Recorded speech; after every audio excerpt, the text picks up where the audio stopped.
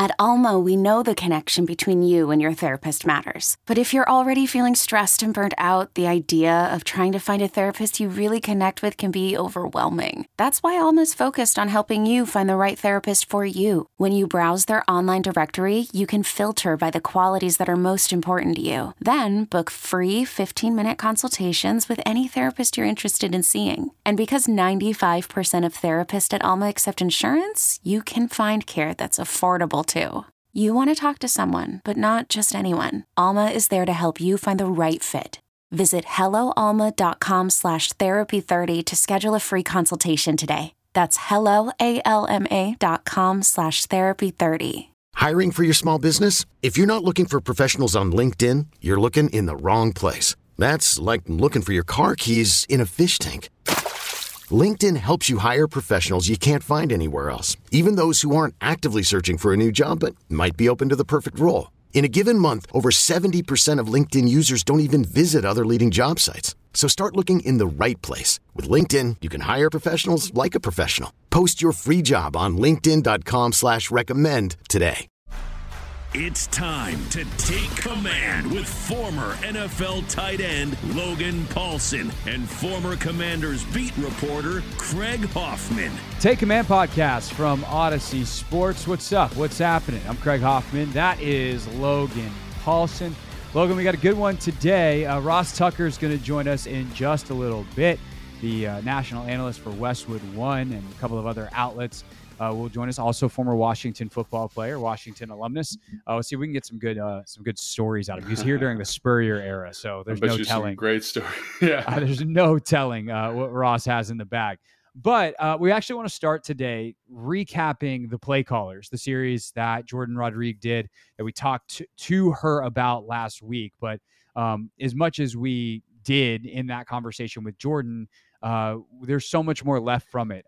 I obviously covered Sean McVay for multiple years, his final years here in Washington. Logan played for Sean and Kyle and Mike and Matt when they were all here for 2012, and obviously played for Kyle again in other places. So there's just so much to talk about, Logan, because I think in so many ways that series gets to the essence of coaching, but then there's obviously specific elements about those four men, and specifically Kyle and Sean as coaches, that shows you both what separates them and what makes them great, but also the flaws that at times have held them back.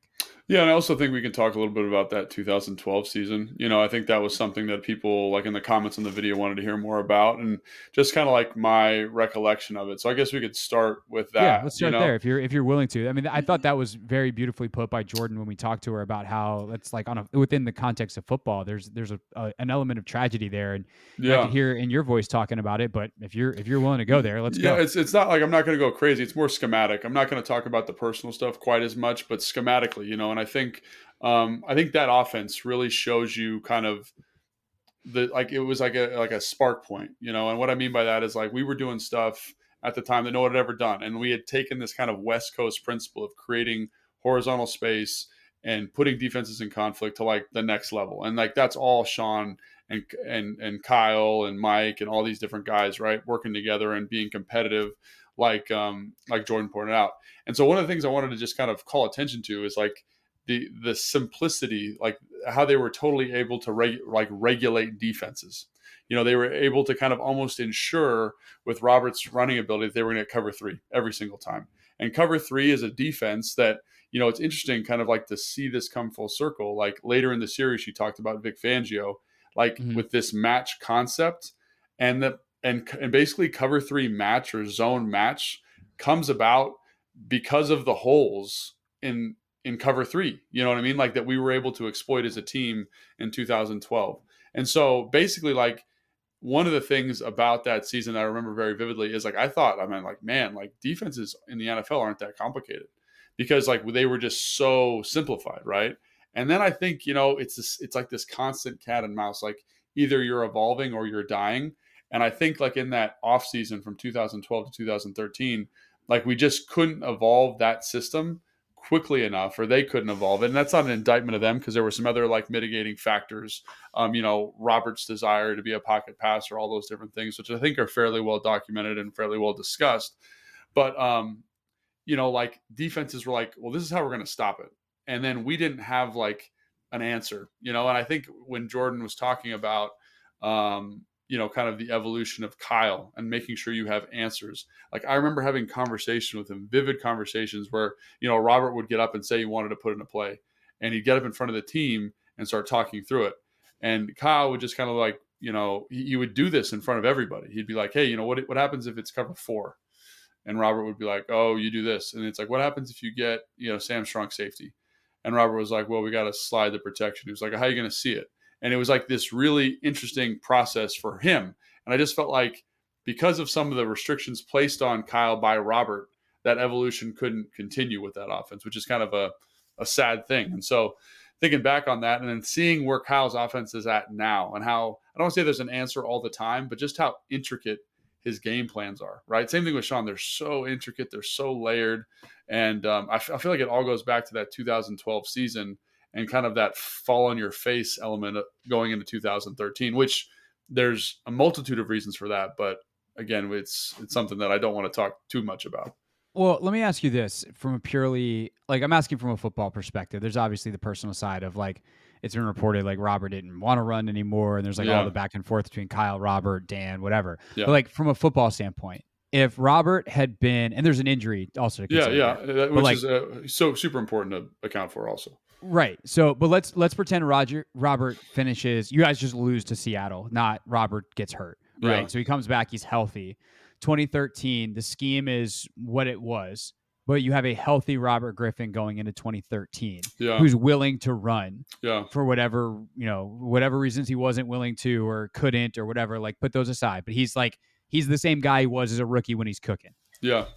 What does that team look like? So I think you still run into some of the same hurdles, but what I do think you do see is I think you see some more innovation. And I think about, you know, my time in Houston in 2019 when they had Deshaun Watson and they were running that, you know, we'd watch Washington film when I was in Houston, you know, of how they ran the zone read. And the thing that they did is kind of what Philly does now. It's a zone read with a RPO. So I think in the story, like one of the things we talked about, and again, if Robert's healthy, this isn't quite as big of an issue, right? Because I think he's more willing to do some of this stuff. So like we used to do this thing where the tight end would line up to the left off the ball and Robert's reading the defensive end to the right with him and Alfred, right? If the defensive end pinches, then Robert pulls it. And so teams started, you know, doing a scrape. So they pinch the defensive end and scrape the linebacker over the top. I, as the Grizz blocker, would run and block that scrape player. You know, and so basically we had you would come across the formation and block that guy. Correct. 100%. Yeah. And so basically because of Robert's kind of demand of saying, I don't want to run the ball the same way, you know, in these ways, he had a very specific vision of how he wanted to be used. From what I understand, I would try to get to the linebacker's outside number and the linebacker would just run to the sideline. So old Robert or Robert from 2012 would just put his foot in the ground and cut up for a gain of 15 yards, right? Because the offensive line could block that backside backer.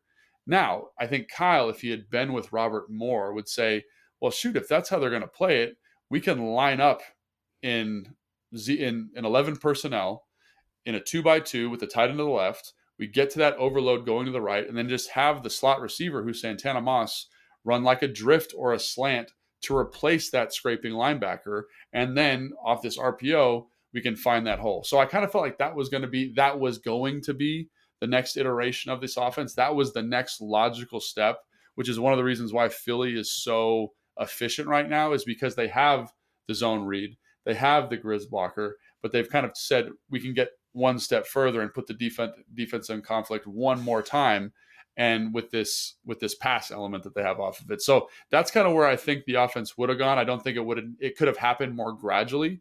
I think because Robert would have been more willing to run, I think the offense would have been much more effective for longer. It wouldn't have been as effective as it was in 2012. But I think that's something that I always think back on. You know, like there's this kind of confluence of like Robert being hurt, right? And he wasn't quite as fast as he was before. He wasn't quite as willing as he was before. That led to a decrease in offensive efficiency. And that decrease in offensive efficiency, coupled with kind of some other relationships, made it super hard to innovate. You know, made it kind of stagnated that process, which Jordan talked about so much, at least in my perspective. And I don't have all the details, but just from like a 1,000-foot view. So that's kind of what I would say. I think that team could have been in a much better spot, obviously, if Robert's healthy. Robert had been slightly more willing. And that's not an indictment of Robert. I don't want people to think that I'm mad at Robert for that. Like, I get it. He thought he was doing what was best for him in his career at the time. And he was young. He's a young player. So, like, that's a hard thing to kind of negotiate. But I think it just kind of stymied that innovative process, and it led to an offense that was very, very stagnant, And this is a quick anecdotal story. So we were playing the Kansas City Chiefs. We were getting absolutely murdered. It was in that snow game in 13. Yep. I think they had like a couple of returns for almost touchdowns, and it was just like they did. terrible. There was one where that's actually one of my favorite Trent Williams stories. Robert threw one, and Robert and Trent ran the guy down on the sideline together at the same speed. Yes. And Robert is an Olympic hurdler at the 100 meters. So he's faster than hell. And Trent is running stride for stride with him in the snow because he's Trent Williams and he's from outer space. Yes, 100%. But in that, I think I might have told this story before, but in that game, we ran this concept in 2 minute called Lion. So Lion is basically just two slants in Kyle's offense. It's probably called something different now, right? And they were running some type of quarters. So quarters coverage, right? Think about it in your Madden vision. Like you got a piece of pie, you divide it into 4 pieces. And one of the reasons Lion is effective is because you got this hook player who has to push through to the far slant or take the inside slant. So basically Lion is double slants. And so we were in a 2 minute drive, and Kyle called Lion, I want to say 3 to 5 times consecutively in a row. And Robert's in the huddle, like kind of pissy, upset, like all grumpy or whatever. And, all the guys are kind of like, what's going on? Da, da, da, da. And then like, I kind of was like, Kyle, like guys were upset about that. And Kyle's like, Logan, let me show you something real quick. So we went into his office, or it might've been in the team room. I don't remember exactly where it was. And he puts on the tape. He says, Logan, look at what coverage is Lion good for? I'm like, it's good versus quarters. He's like, watch this throw. So basically the first slant Robert throw is like 5 feet over the receiver's head. We call it again. It's in the dirt. So now it's 3rd and 10, and finally he hits the slant, and it's a 15-yard gain. So I was like, they did not change their coverage. So this was there the whole time. Like Robert just needed to hit it. And like, this was kind of like where I first noticed the friction between the two of them. Like, because it was like Robert wanted to be a pocket passer, and Kyle, I think, knew, because he's smart, that Robert wasn't quite ready for it yet. And that was the first time I was like, oh, like there's something going on here. And that was something that characterized the season. You got somebody who wanted to go this way. Someone knew who they weren't ready to go that way. And it was like this constant battle between those two personalities that was that I only kind of tangentially saw, but I'm sure, like talking to a couple other people, that behind closed doors, that was a little bit more problematic, I guess. Yeah. I don't know if you want to answer this question, but I'm going to ask it. And if you're like, I don't know, then you can say, I don't know. But do you think a different coach could have finessed that better? Or even like, let's say Kyle now, an older, more mature, more experienced Kyle, who probably has some of that experience because he dealt what he dealt with with Robert. But you have a young, trying to prove himself, still hard-headed Kyle Shanahan, and a young, overly empowered, thanks to his stardom and the ownership situation and everything, Robert Griffin III. And I do wonder if, and obviously, like, look, let's not let Mike off the hook here either. Yeah. Like, Mike obviously had a role to play there, and didn't go exactly great. We know that based off history. But like, do you think that different personalities could have dealt with that differently and smooth that over and convince Robert to do that? Or was Robert just kind of in a, this is what I think, I'm doing this to protect myself because I got hurt last year doing it the other way, and there was no convincing him? That's the $1 million question, man. Like that's an excellent question. And I think that's a question that's better served for Robert and Kyle and Mike, because I don't want to speak for them, but sure. I would say having played for Kyle when I was in San Francisco, he has matured a lot. But, like we had Matt Ryan on here, and Matt Ryan said one of the things that was a friction point for them was that Kyle was so singular in terms of vision for the game plan and for the offense. And that's one of the things that makes Kyle excellent. I also think, Kyle alluded to this in the podcast, in Jordan's podcast, that, ownership was not supporting the head coach there. Right. And they had supported, purportedly Robert or whatever. And I think that also led to some friction there too. Right. So I don't know if it would ever, even if Kyle today could handle it. Because I also think about Jay. I think about Sean and their relationship with Robert.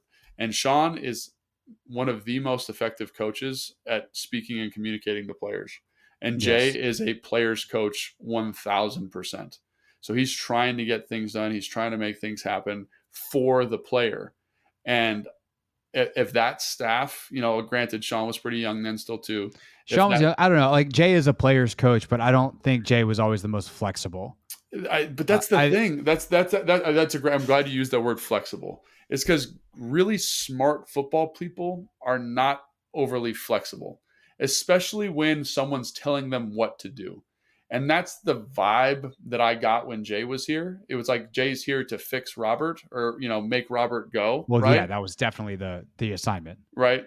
And then it became obvious that Kirk gave you a better chance of winning, And I think that is something that is really hard to negotiate. When you are the head coach, it's your team. You want to make decisions. And that's what you've been brought in here for, is for your football expertise. And somebody is making that very, very challenging to do. And so I think that, to me, that is more, like, just in talking with Jay about other stuff, like just the frustration they had, the frustration Kyle had, like, I don't know, man. I don't know. And it's not because of Robert necessarily. It's because of, I think, more, if I was going to have to kind of assign blame, it's more because of how the empowerment structure went there. It basically allowed him to kind of be like, I'm 22. I think this, and we're going to do it this way. And everybody in the building has, way more football experience than you, if that makes sense. And again, that's a really good question for those guys specifically, but that's just me kind of, observe, like, kind of based on information that I know, observing that situation. It's something that I would like to ask Robert, frankly, too, of like, hey man, you're 30, whatever you are now. Like, if you could go back, and I'm sure Robert would do some things differently, but like, is that one of them? Would you have just listened more? But it's hard. It was complicated. There's a lot of people that did a lot of stuff wrong. But so back to kind of the schematic arc though. Sure. You mentioned Kirk. Where did this desire to build an offense around Robert and like utilize his skills and leverage, which is smart, right? Like, you build this thing that works so well, but where does that leave you when he does get hurt and you now have Kirk Cousins in there, a very different type of player? Like, how did the scheme translate? And ultimately, like, how does that lead to the evolution of where Sean takes it, first in Washington, then with Jared Goff, and then ultimately to the Super Bowl and a championship with Matthew Stafford? Yeah, that's a good question. I mean, I remember talking to Grant Paulson in the locker room in 2012, and him being like, "Hey, can Kirk get it done?" And at the time, I was like, we're really hoping that Robert's healthy and ready to go. And I think the whole team felt that way because we didn't know really how special Kirk could be. And I say special because Kirk, was not a high draft pick. I think he was a 3rd round pick, and developed and learned and grew and understood the offense. And so, like, in terms of schematically what's going on, I think the bones of the offense remain largely unchanged. Like, obviously, like, the play actions shifted to kind of what Robert was good at and the runs he was good at. But, like, we still had outside zone play action. We still had inside zone play action. We still had keepers and quick game and, all the formational nuance that Kyle wanted. But in terms of when Robert was in, it was like this bunch of plays and kind of was a little bit different stylistically, a little bit more chunk play oriented, a little less kind of multi reads. It was like, let's use that big arm, that javelin arm, and get that ball where it needs to go fast and let our playmakers make plays. Right. And Kirk, is a little bit more refined at that point in their careers as like a pocket passer. And, there's a reason Robert won Rookie of the Year. It's because he's a dynamic playmaker, but Kirk it's like kind of what we talk about when we talk about quarterback evaluation for the draft all the time, Craig. Like, obviously there's the height, weight, speed measurement of a guy like Richardson, from Florida, but there's also the intellectual processing and the learning and the study and the ability to grind film and grind the playbook, that like a Bryce Young has that other people in the class don't have, as evidenced by his S2 cognition score. And I felt like you had 2 players that were kind of very different in terms of skill set on the roster at the same time. And they both could execute the offense, their version of the offense in their way at a high level. So I think, when Robert got hurt in Seattle, I think that was tough because we'd game planned with Robert playing in mind, so Kirk kind of came in the playbook's a little bit different because Kirk's in there now, you know what I mean? And Kirk did a great job, in my estimation, but I think that was always kind of a challenge. You were running. That's also, I mean, that's Legion of Boom, Seattle. Like that's, and they were so good, man. I went back and watched a little bit of film of them the other day, like just how good Earl Thomas was. Like people tried to run that cover 3 defense for a long time, and I think that's going to be really interesting when we talk about Vic Fangio, later, and how everyone tried to take that Seattle 3 and everywhere they went, but they couldn't do it because they didn't have Earl Thomas, and Earl Thomas's ability to cover like literally 48 yards of grass, like horizontally in the middle of the field, and basically man up those outside guys in that cover 3 vertical structure, like, is incredible. Like watching him, I just was like, man, he was so good at this, and that's why the defense works so well. In my opinion. Again, I'm sure you talk to different people, and like it's multifactorial. Defensive line was really good. I mean, defensive line was good. Their corners were good. Bobby Wagner's playing middle linebacker. Yes. And he's going to the Hall of Fame. But like Earl Thomas was the piece that, and like Cam Chancellor coming down, like you didn't want to throw the ball over the middle because he was going to murder your receivers. But you could not get the chunk plays that you need to score because Earl Thomas didn't let you. And think about that. You have probably 3 Hall of Famers in the back end. I mean, Richard Sherman, right? I don't know, maybe like Sherman, like a Pro Bowl caliber player. Cam, he was a multi-time All-Pro. You think Cam's a Hall of Famer? I think so. I mean, so let me just say this. I think he's an archetype for that position. Maybe that's a better way to put it. He is like the standard. When you're trying to build a Seattle 3, who's the guy that can be that like safety, linebacker, edge-setting hybrid player? And Cam is like, look it up in the dictionary and there's Cam. Who's the post player? Oh, it's Earl Thomas. Who's the corner? It's Richard Sherman. Like these long, fast, really smart intellectual corners, right? And so like, to me, you had 3 guys who are the prototype for the position playing in the defense at the same time. And it's so rare to get that, I think, and so I think that's one of the reasons that defense was so effective. But again, that leads to the innovation that Jordan was talking about later by guys like Vic Fangio.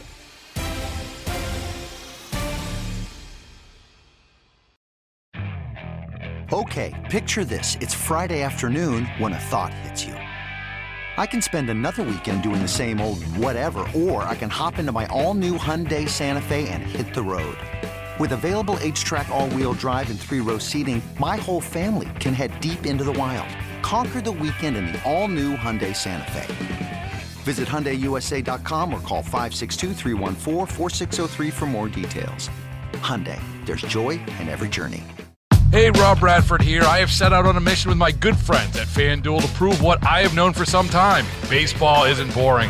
Now I have a daily podcast to prove it with some of the most notable people in the baseball world, screaming baseball isn't boring from the mountaintops, or at least agreeing to come on our show. Players, managers, GMs, and yes, even the commissioner of baseball, Rob Manfred. It has been a constant wave of baseball's most powerful voices. So join the revolution. Subscribe and soak in Baseball Isn't Boring. Listen on your Odyssey app or wherever you get your podcasts. You'll be glad you did.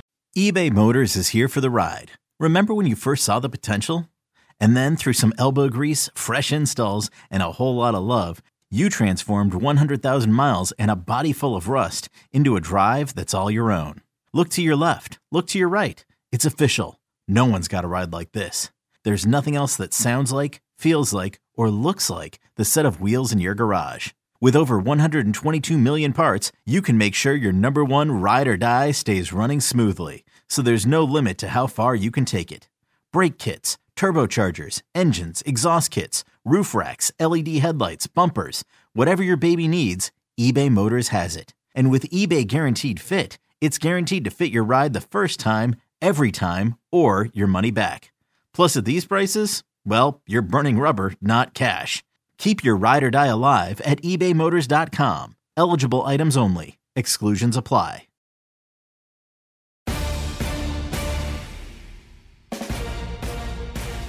Take Command podcasts from Odyssey Sports. Craig Hoffman here, Logan Paulson there. Let's talk about how the defense has affected it. So we talk about how the offensive personnel and the personalities and everything on that side of the ball affects it. But ultimately, you're trying to beat specific defenses. You have that Seattle 3 that comes in, but it's really the Vic Fangio, cover 6 and all the different things that he does that puts a major halt to that offense. And at that point, Sean's in LA was the gold standard. He makes the Super Bowl, obviously that year, even after Fangio kind of puts the template out. Belichick reuses it in the Super Bowl. Yeah. And they go from the best offense in the sport to start 2017 to limping-ish to the Super Bowl, to struggling in a major way the following year. So how, like, first of all, if you were to define what Fangio does, not necessarily from a structure standpoint, but from a more broad, this is what he's trying to stop and this is how he's approaching it standpoint, what did he do that made it so hard for this West Coast based play action offense to operate? Yeah. So, I mean, we could have like a 5-hour show on this. Like, that's how detailed this is. That's what Jordan just did. Yeah. So like, but even that was just an hour. Like, you could probably talk about Vic Fangio and his tree. Like, you could do this same show with Vic Fangio and his tree. That's how impactful it is, I think, on the league. So basically, the reason I bring up Seattle cover 3 is because in Seattle cover 3, the holes in that defense are the seams, right? So envision like receivers running up the hash, because basically if you run 4 verticals, you put that middle player in a bind, right? And he's got to play, it's a 2-on-1. And so what teams started doing is this match principle. And so what that means is if number 2, the second receiver in the slot, goes vertical, the hook player has to match that player vertical, right? So it almost plays like man-to-man coverage, right? You get that post player in the middle. We run 4 verticals. The 2 hook players are going to carry those guys vertical. That affects the outside corners, right? Because if I'm carrying vertical, I lose any kind of hook coverage that is in that normal zone, right? So if I'm getting a dig, I now have to match it. If I'm getting a slant, I now have to match it. If I'm getting an under, I now have to match it. So that outside corner all of a sudden plays just like man as well, right? So it goes from like this very simplistic, like I went back and watched, like I said, that 2012 season, because I'm doing a breakdown for Command Center. And the cover 3 structure, there is so much space at the second level of the defense behind the linebackers and in the seams, right? There is so much grass. It's like a sphere of 50 yards of grass. And so teams are like, let's get there. And then the defense's response was, shoot, how do we cover these spots up? And it ends up being this kind of match principle. And so 90% of the time in this match principle, it's going to look exactly like man.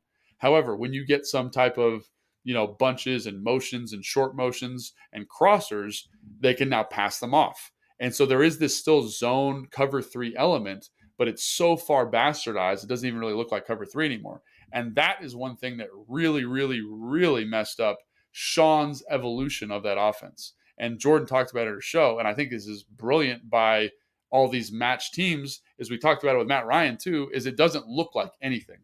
It looks like quarters. It looks like 6. It looks like 3. It can look like cover 2, right? It can look like whatever you want it to look like, right? You can even motion, and they can zone match the motion. So it even looks even more zonish, and then you get in the match principles as you go. So it basically allows you to play a shapeless defense. And the whole thing Sean was doing, right, and he's well known for this, is calling the play, getting them lined up quickly, and then telling Goff where the ball needs to go. So with match, good luck, bro, because no one knows what's going on until you run routes, because we're matching route concepts, right? 2 goes vertical, I match it. 2 goes out, we exchange, whatever the rule is for that specific defense. And now I can't do that anymore. And I think that's where, like, that is what I thought Jordan did such a good job of in the piece, was like, Sean wanted to be innovative, and he was being innovative. He was taking all these really challenging decisions out of the quarterback's hands, which is, on this show, we've talked about that a ton.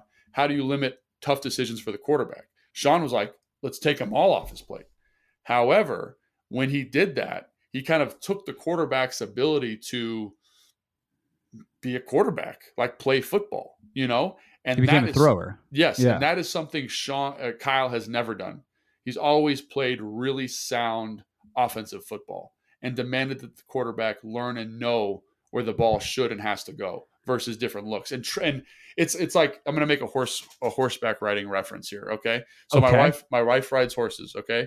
And when you're coming to the jump, a coach will tell you, hey, we want you to get 4 strides in to the jump. 1, 2, 3, 4, jump, right? Because we don't want to be too far away. We don't want to be too close. However, at the really high levels of jumping, you miss the distance. You don't see 4. Maybe it's 4, but it's really 5. Or you think it's 4, but it's actually 3. You need the horse to be able to overcome that and make the jump and find the distance themselves. And so I kind of feel like Sean was like, I'm always going to find the distance, always listens to me. And then all of a sudden, when he couldn't see the distance with this match coverage, it totally Goff lost the ability to make his own decisions, kind of. Does that make sense? Yeah. So I want to take a quick step back just to explain a couple of things. No, that was great, but just to fill in a couple of gaps, right? The way Sean was able to do this, and it goes back to a quote that Andrew Whitworth gave in the piece. Andrew Whitworth said, "We wanted you to play your perfect defense because then we knew what to do." So if you play that 100%. cover 3 and you are not matching, right? So, when that quote happens, it's when they're playing just the basic zone coverages. And it lines up like it is when you play Madden. The little bubbles go back and it's 3 deep and you got 4 underneath and you have that 50-yard sphere of grass where you know exactly where the ball needs to be. And so what Sean would do is use personnels and motions as indicators to say, okay, if I run the tight end across the formation and nobody follows, it's zone based off the pre-snap alignment and the down and distance. Hey, this is cover 3. You got your number 2 receiver on the whatever route, right? And he could see that before the snap with basic information gathering based off of personnel, alignment, etc. And because he used very similar personnel all the time, or the 1 year he used basically exclusively 11 personnel, he knew what defenses were going to do to him, because you have a best solution as a defense and you use it. You don't say, hey, we have 11 personnel in a tight split. We're going to play cover 2 this time, cover 3 next time, cover 4 next time. You just play cover 2 or you just play cover 3 all the time. And if the offense knows that, then they just have to attack where they know the weakness is. Right. Then all of a sudden, when that goes away, because those spheres of grass disappear, now you're in trouble. Now you're in that predicament where you need the quarterback to be able to read what is happening and make decisions. And that's not a skill that he's sharpened, because you've given him all the answers. And that's good offense, by the way, to give all the answers, but it does create trickle down of problems. Yeah. And then I guess the question becomes, like, what did they do to fix that? And how do you then turn that on its head? And that's the constant evolution of the history of the NFL, right? Yeah. And that's why we go from pass heavy to run heavy, because you get super pass heavy. Teams are like, oh, defensively, we need lighter personnel. Now offenses are looking at lighter personnel, trying to throw on it because that's who they are. Then they're like, wait a second, we can run on this. Yeah. Go back to run. Defenses thicken up again. And it's this cyclical nature of personnel, but also of schematics. Well, I think that's a great point. And like Jordan hit this right on the head. Like, that's why you bring in Matt Stafford, right? A guy that, he, like, basically when he was the quarterback, all the play action stuff that had kind of characterized this scheme disappears a little bit. It's not as important. And one of the reasons they do that is because they said, Matt, we want him to see the defense and see the throws and have time to evaluate, right? So they get like these super wide splits. They really force the defense even more under more pressure, because they get really, really wide. They make you declare your pressures. They make you declare relatively your coverages. And now we got a guy back there who can deal. She alluded to this in kind of like in Cincinnati as well, Joe Burrow. That's kind of the same structure they play. Kyle, I think, is the interesting one, because all of this zone match, all of this stuff that's going on, his offense is relatively the same. And what I mean by that, it's still super play action heavy, right? There is an element of drop back but it's about the same as it was before, And so he has found a way to kind of keep his system and stress you in a way that these other systems have had to kind of evolve out of. And I think that's really interesting.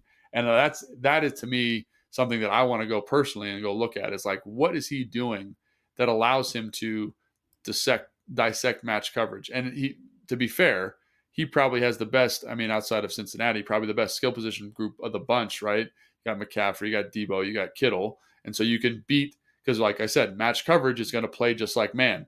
And to beat man coverage, you need dudes who can beat man coverage. And he's got them up there. So maybe that's part of it. But yeah, that to me is really interesting, is why has Kyle's offense stayed approximately the same? You can see the relation to 2012. You can see the relation to when he was in Cleveland. You can see the relation to when he was in Atlanta, and everyone else has felt like we need to make these drastic changes to the structure. Well, part of it, I think, is something that Matt shared with us, which is how he coaches the quarterback to read it. It's like, who cares if it's cover 6, cover 2, cover 3, cover 4? We're going to look in this area of the field and we're going to try to isolate one player.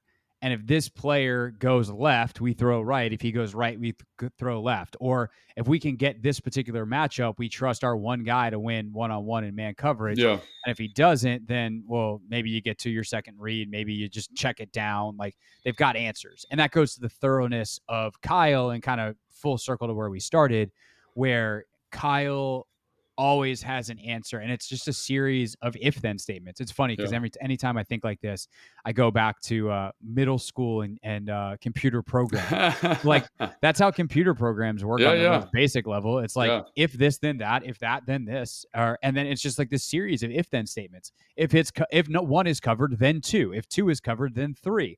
If three is covered, then run. Or if three is covered, then check down. Or if three is covered, then J.J. Watt is sitting on top of me. Yeah. Like, there's only a certain amount of outcomes, and it's planning and scheming those outcomes. And sometimes it's like, if one is covered this way, then three. You skip two because two is also dead. Yeah. If one is covered another way, then two, because that should be open. And so it's isolating those if-then statements without the care that traditionally you have for if cover three, then this. It's just, if this guy is here, then do that. And there were times that Matt said when he was on a couple weeks ago, like, I didn't care what the coverage was, and I still to this day don't know, but we scored a touchdown because I was able to identify the right area of space to look at. Yeah, and I think you bring up another good point there is, like, Kyle, at least, in the last year when we watched the Commanders versus the 49ers, like, he did such a good job of ensuring certain if-then statements, if that makes sense. Like, he'd get in certain personnel groupings. He'd run the football. His sequence was really good. And I think the other thing, I kind of maybe answered my own question, is that he's definitely got the best defense of the group, right? So he can kind of lean into that run game a little bit more. It's not this offensive juggernaut. They're great offense. Like, don't get me wrong. Like, that offense is fantastic. But the margin for error for the offense is much bigger because the defense is much better. Maybe the best defense in football. So I think, kind of to your point, to regulate the if then statements, with your personnel, with your sequencing, all that kind of stuff, and then trusting your defense. And he said something in the thing, it's like where I ran the ball 45 times in a game, and I just knew that I didn't have to stress my quarterback. The offensive line could handle it. The run scheme was where it needed to be. And we won the game 21-17. And, like, I was totally fine with that. And what's crazy is none of the other teams that we've talked about can do that. They can't shift it in a 4-wheel drive at any point and win a game that way, the way that his team can, which I think is another interesting way to construct the roster. Right. How do you beat cover 3 match? You run all over it. Yeah. Like, go ahead, match this. Yeah. And match this. That's right. Match Trent Williams in space. Hey, your cute DB can read all this stuff and pass off a route. What happens when Trent Williams is running into his face mask? Yeah. So there's that element. And by the way, he also manipulates space, the spatial Darwinism quote. Yeah. He manipulates space by using McCaffrey in 1,100 different ways and Debo in 1,200 different ways. Yeah. Like that also manipulates the space. And when you can simplify down as a defense what you have to prepare for based off situations, then it's a lot easier. And it's like, to go back to your example of the zone read earlier, right? That RPO type of situation. Okay, well, now we know if we know it's RPO, or we know it's zone read, forget even the RPO. Yeah. We know it's zone read, then this tight end's going to come across and try to block me. I scrape over the top, bam, we're covered. Okay, cool. What happens if there's now an RPO element? Well, then we have this other player that drops off. Well, you don't know it's going to be RPO. Yeah. Like, you don't know that till the ball is snapped and the play is underway. So if you, based off time, score situation, this is why being in good down and distance is so important. You can come up with a solution for anything in a vacuum, but these plays don't exist in a vacuum. 100%. And I think that's what makes Kyle so special as a play caller, and where these other guys have shined as well. Like, I think McDaniel does a good job of this. I think LaFleur's done a good job of this at times. Is you just don't know. I mean, Andy Reid and what he and Nagy and Bieniemy have done. Yeah. Like, if that silly pitch play is coming at the goal line where they score on it 7 times a year, if it's coming, it's not that hard to stop. Right. The problem is you don't know it's coming. And it looks like other stuff in your offense. It looks like exactly. And so the variety and kind of the window dressing and making it simple for your guys but harder for the others is the magic. Yeah. And just how they go about performing the magic trick, I think, is pretty fascinating. There's another element to this of like the human management. I think we can talk about that later in the week. Yeah, we won't wait too long on that. Sorry, buddy. But, it's all good. This was all good. We just stayed in kind of the more schematic realm. But there's kind of the human management, which I think is also interesting after watching Quarterback on Netflix and watching specifically the relationship between Kevin O'Connell and Kirk Cousins. So we'll talk about that later in the week. Anything else to tack on to the end of this one before we get to Ross Tucker? I think that's it. I mean, we could talk about this all day, you and I, but I think that was a good kind of summation of our thoughts. Yeah, for sure. All right. Ross Tucker's next here on Take Command.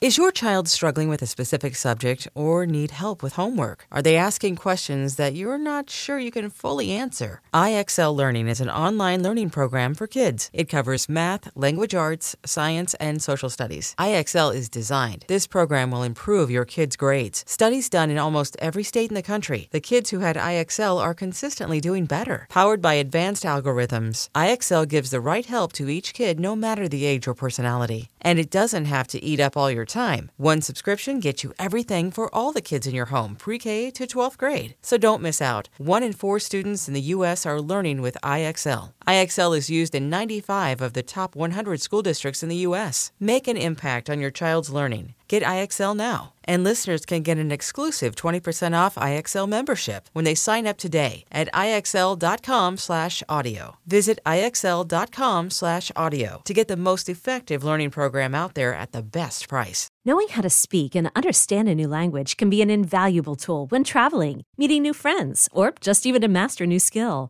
But it's not always simple when you're bogged down by textbooks and structured classes. That's why so many people trust Rosetta Stone. Rosetta Stone is the most trusted language learning program, available on desktop or as an app. It truly immerses you in the language you want to learn, like Spanish, French, Italian, Chinese, and more. You won't just be studying English translations. The Rosetta Stone intuitive process helps you pick up a language naturally, first with words, then phrases, then sentences. Don't put off learning that language. There's no better time than right now to get started. For a very limited time, listeners can get Rosetta Stone's lifetime membership for 50% off. Visit rosettastone.com/rs10. That's 50% off unlimited access to 25 language courses for the rest of your life. Redeem your 50% off at rosettastone.com/rs10 today.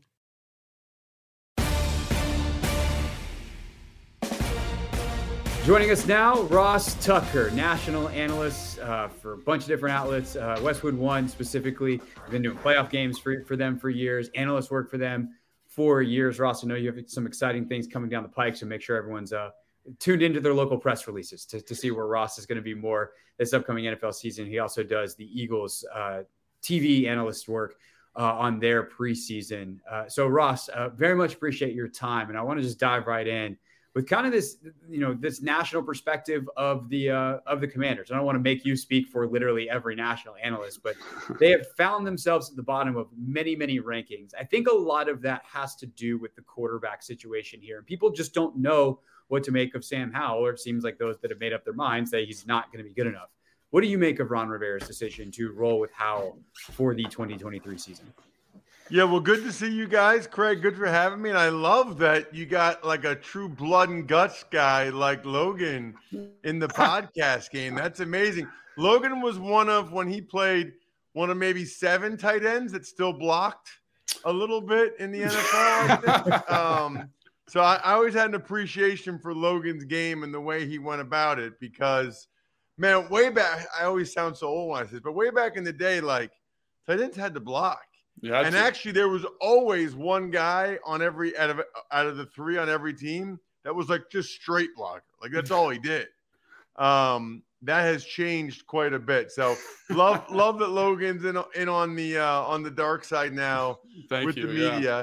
Listen, I think the Commanders in everybody's mind are last in the division, and I think that's because they have more questions at the more important positions than the other teams do, right? The Eagles, kind of a known commodity. The Cowboys won 12 games last year. We also know that the Giants had a surprisingly good year last year, and they've even upgraded, getting that new center in John Michael Schmitz, whereas the Commanders, quarterback question for sure. And by the way, question doesn't mean bad. Question just means unanswered. Sam Howell might be awesome. We don't know. I hope he is. It'd be more fun if he is. It'd be great. But then you combine Howell with a new OC. So you got a new system and a questionable offensive line, I would say at this point, with some of the guys they have in there. There's unknowns on the O-line. There's unknowns with Bieniemy calling plays. There's unknown with Sam Howell as a quarterback. That's just too much for people. I don't blame them. I mean, if the Commanders answer all those questions positively, can they be better than the Giants and maybe have a winning season? Sure. But in the NFL, most of the time, when you have three major questions like that, you don't answer all three of them in the affirmative.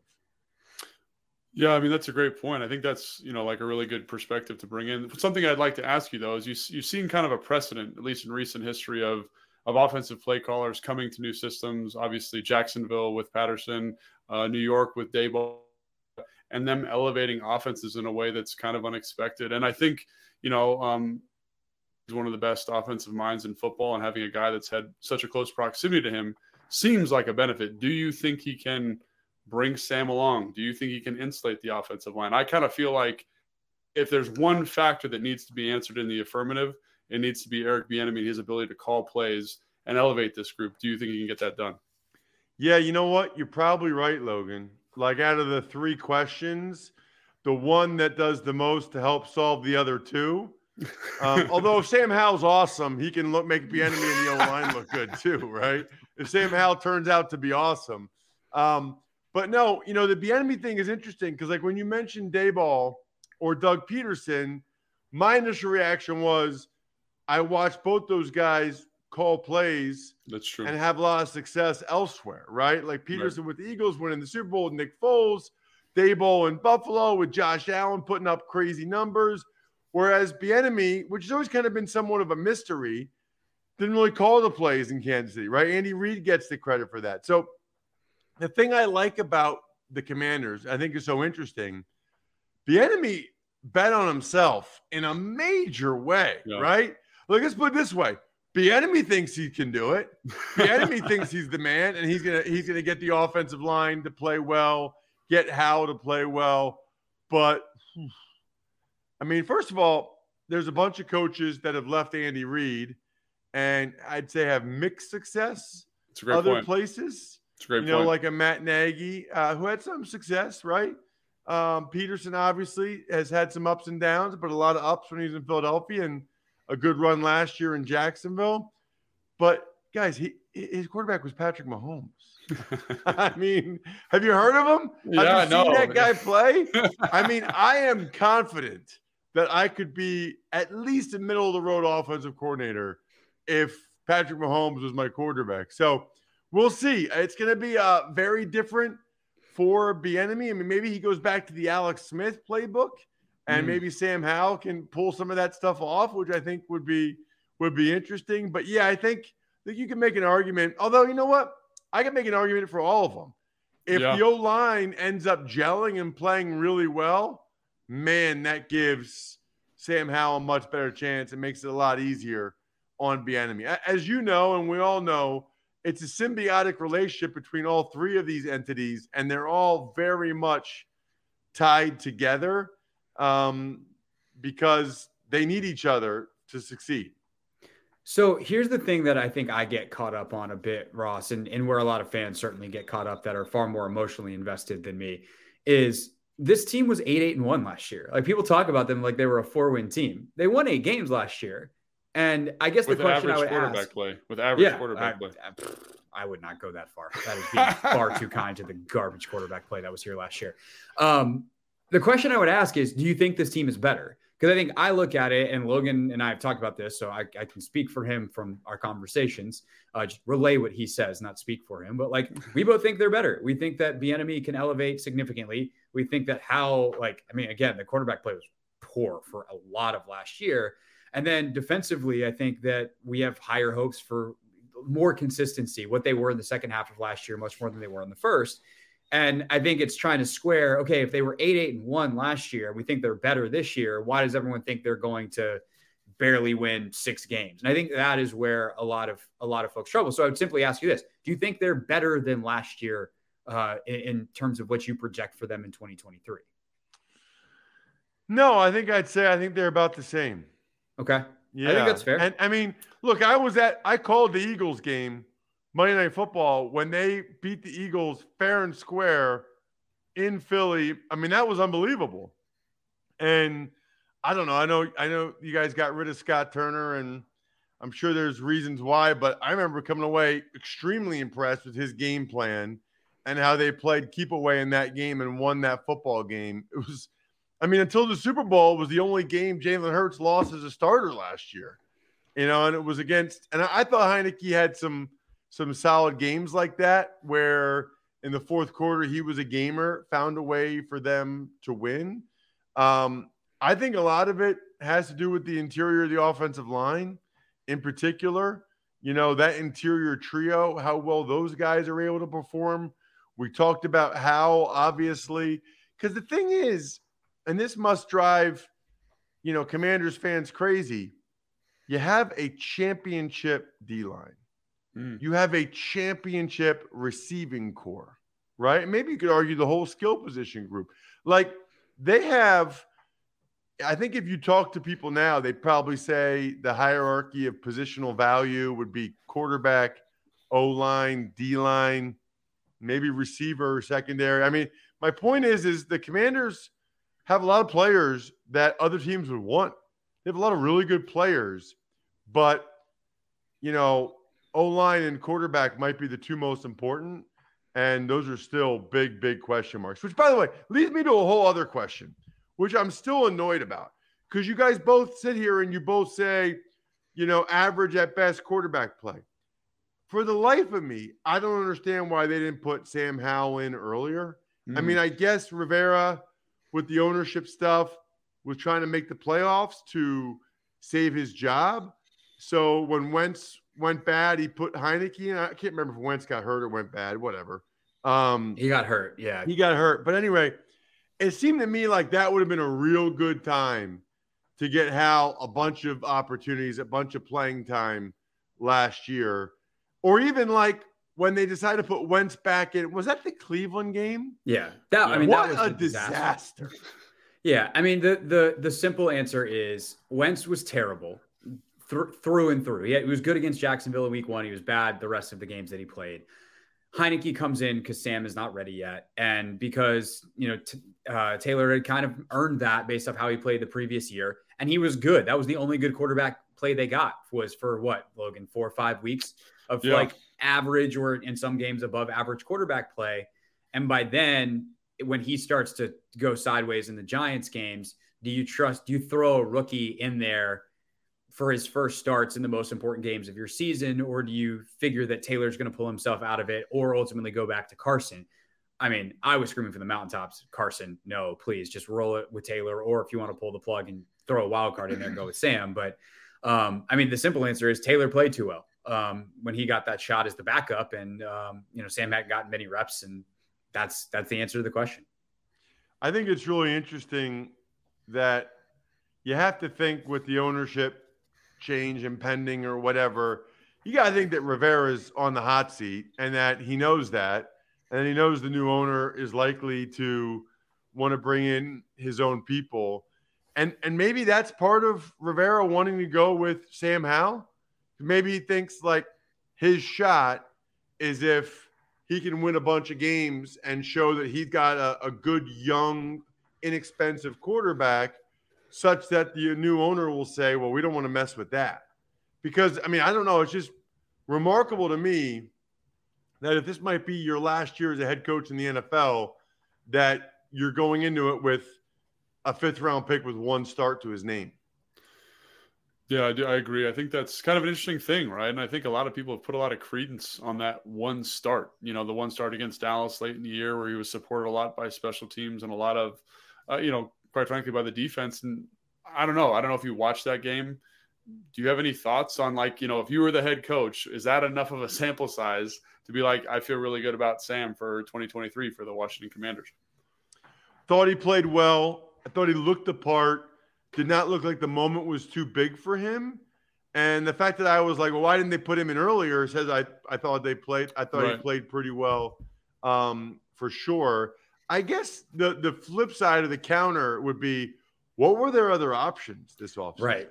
Like that's what? That's the I mean, they weren't going to get one of the top quarterbacks in the draft.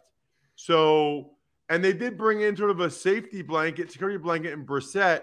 And I got to tell you, if Brissett just plays for Washington the way he played last year in Cleveland, I think the Commanders could have a winning season for sure. Yeah. I mean, Brissett was pretty darn good last year, actually.